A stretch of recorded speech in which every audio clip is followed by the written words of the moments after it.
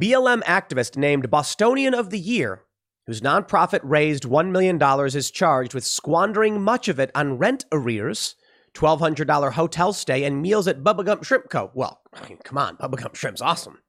And Shake Shack, also awesome, after being arrested at her $450,000 home. So this is a BLM activist who was praised and celebrated as this great leader, now being charged along with her husband on an 18-count indictment with wire fraud, conspiracy, and making false statements to a mortgage lending business. When I first read this story, I said, let's be real. I mean, is this legitimate?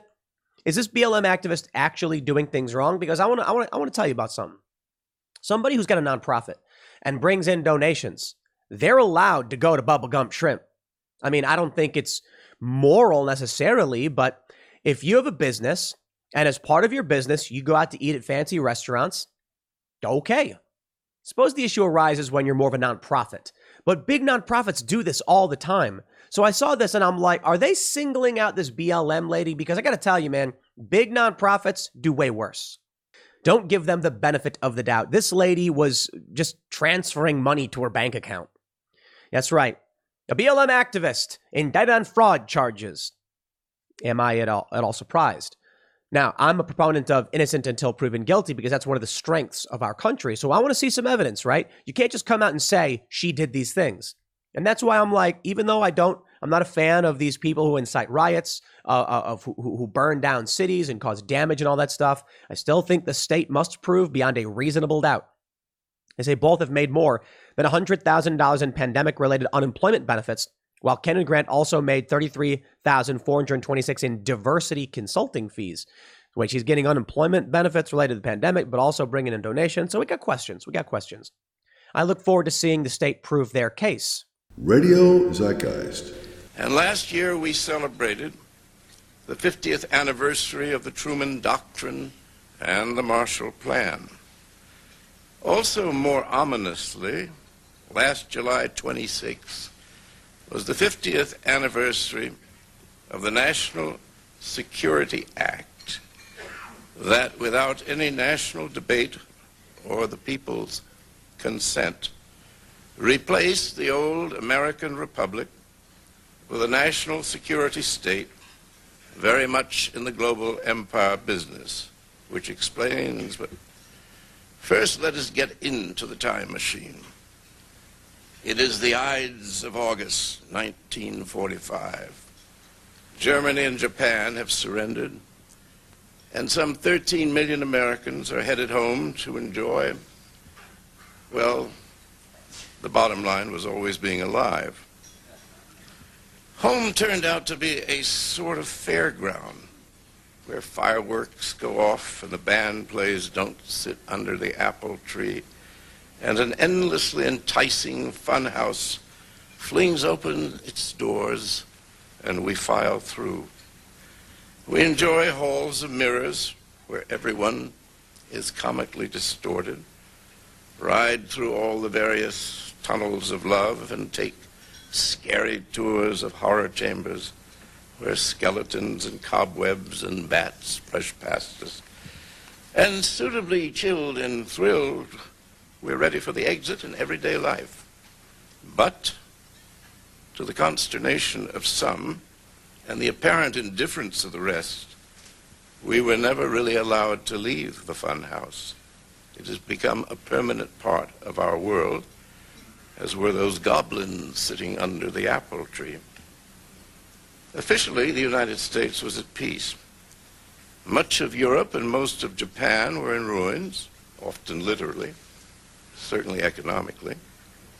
We alone had all our cities and a sort of booming economy, sort of, because it depended on war production.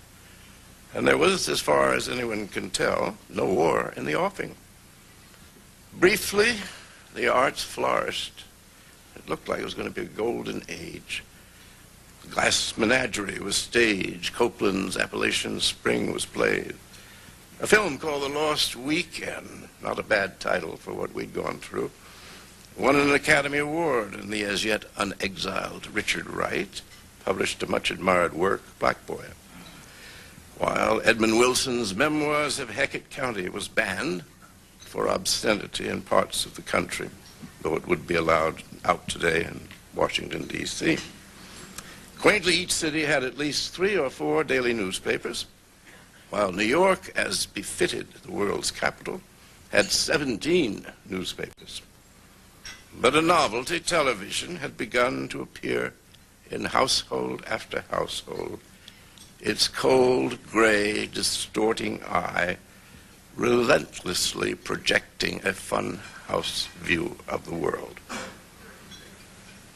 Those who followed the ugly new minted word media began to note that often while watching television, we kept fading in and out of a chamber of horrors.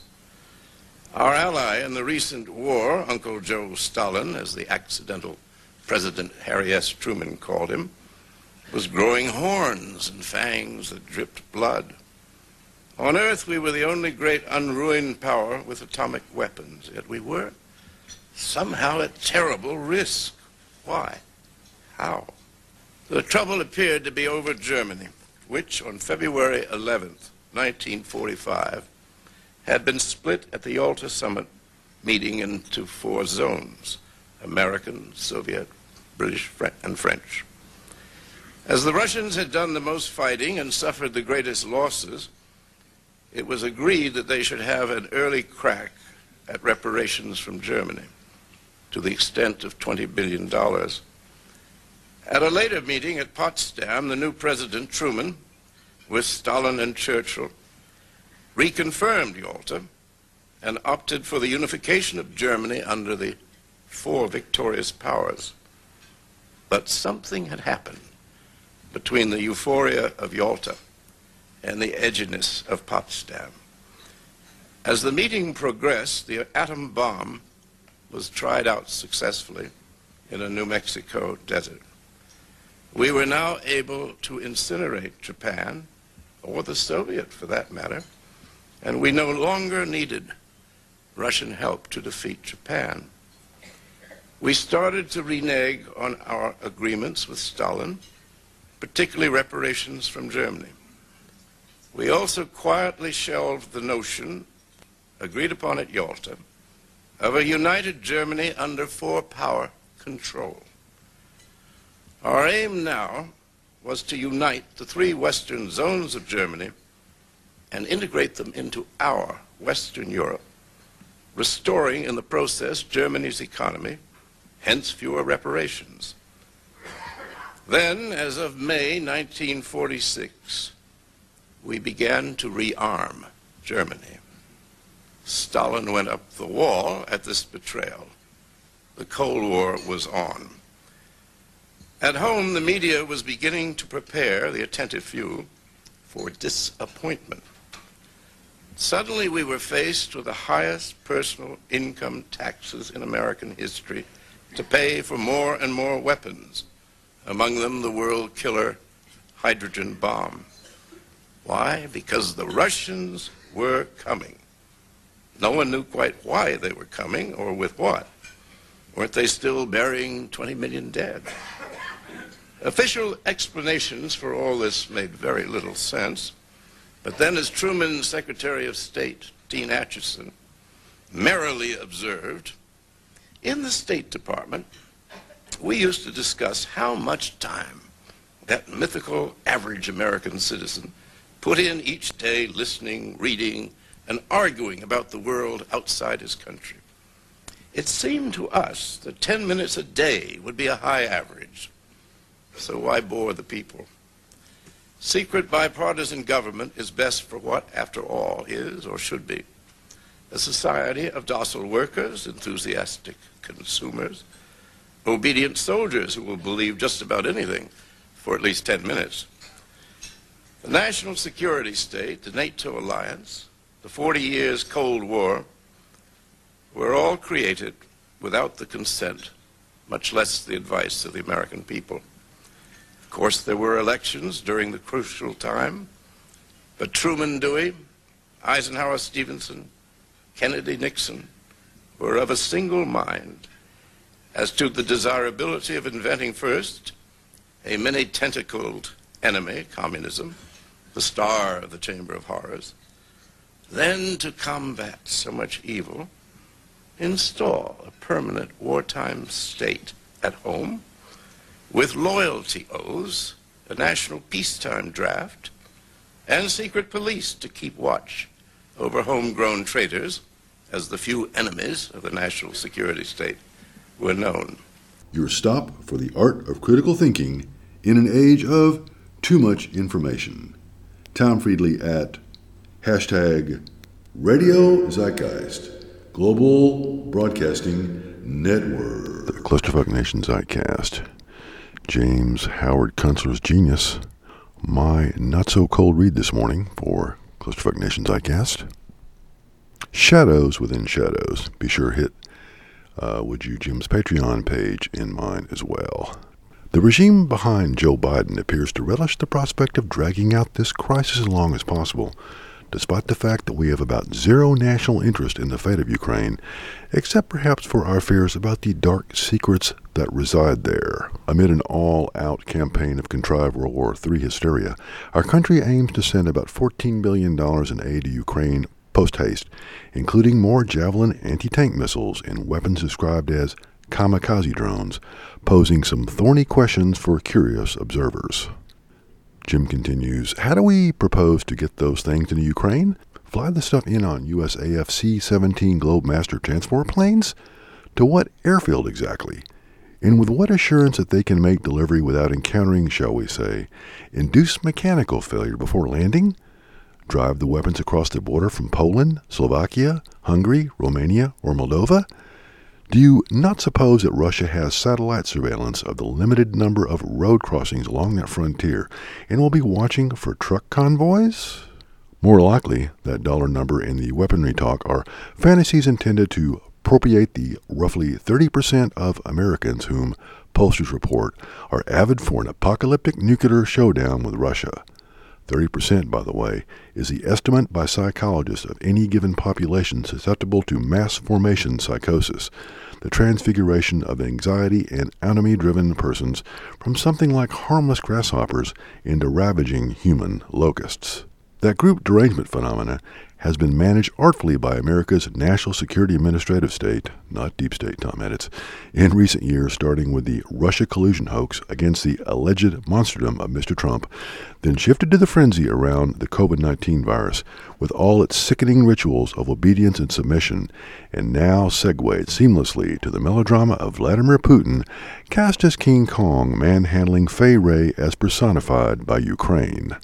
Readers assure me that Russia is getting its ass kicked in that sore-beset, yawning expanse of wheat and mud that has been, one way or another, a domain of Russia longer than the USA has been a nation, except the past 30-odd years when it has been a playground for homegrown oligarch looters, U.S. State Department and CIA gamesters, and grift-seeking rogues such as Mr. Hunter R. Biden and the relatives of John Kerry and Nancy Pelosi.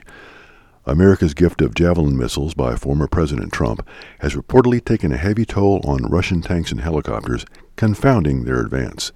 That is hardly the whole story, Jim writes. The Russians have surrounded the hardiest units of Ukraine's army in the contested Donbass region. These include the alleged neo-Nazi Azov brigades dug in and around Luhansk and Donetsk for 8 years and busy all that time shelling the Russian-speaking population there with American-supplied munitions. Those Azov brigades now face the choice of surrender or annihilation. They have no contact with whatever remains of Ukrainian military command.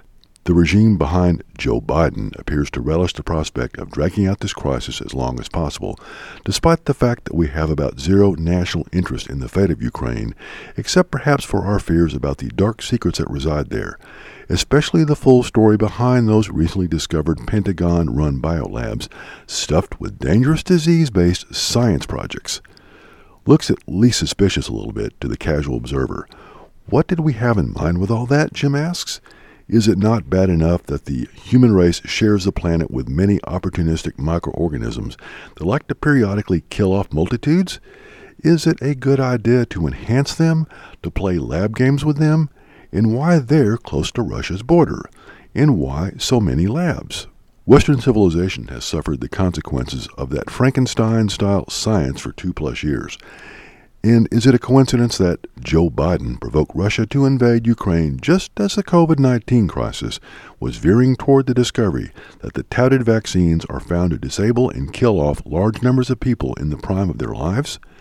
The terrible news of all that can't be squelched despite the mainstream media's calculated indifference to it. Between an engineered die-off and a wrecked economy, the Joe Biden government and its national security administrative enablers don't have a whole lot to brag about. Only Wednesday at the podium, the president laid down a string of bizarre hypotheticals saying, quote, everybody knows somebody, subject to blackmail. That may have been an overstatement about Americans' general state of moral relations. But then, what do you know? 24 hours later, the New York Times, of all parties, very conspicuously walks back its 2-year-old claim that the existence of Hunter Biden's laptop, stuffed with incriminating memos and emails about the Biden family's global bribery and racketeering operations, was a Russian ploy to make then-candidate Joe Biden look bad. Do they mean to say no such Russian ploy happened, and that the 50 former and current U.S. intel officers who signed a letter to that effect were lying? Is damaging info busting to come to the public's attention now? Were both Joe Biden and the Times trying to get ahead of a story? And if, say, Hunter Biden happens to face some federal charges, will they somehow implicate his dad? Or perhaps some other party, Russia or maybe China, has possession of a Hunter Biden laptop. There were more than a few of them loose in the world, and may be on the verge of releasing its contents. Maybe wagging the tail of that Ukrainian dog wasn't such a bright idea after all. Tom Friedley for Radio ZEITGEIST.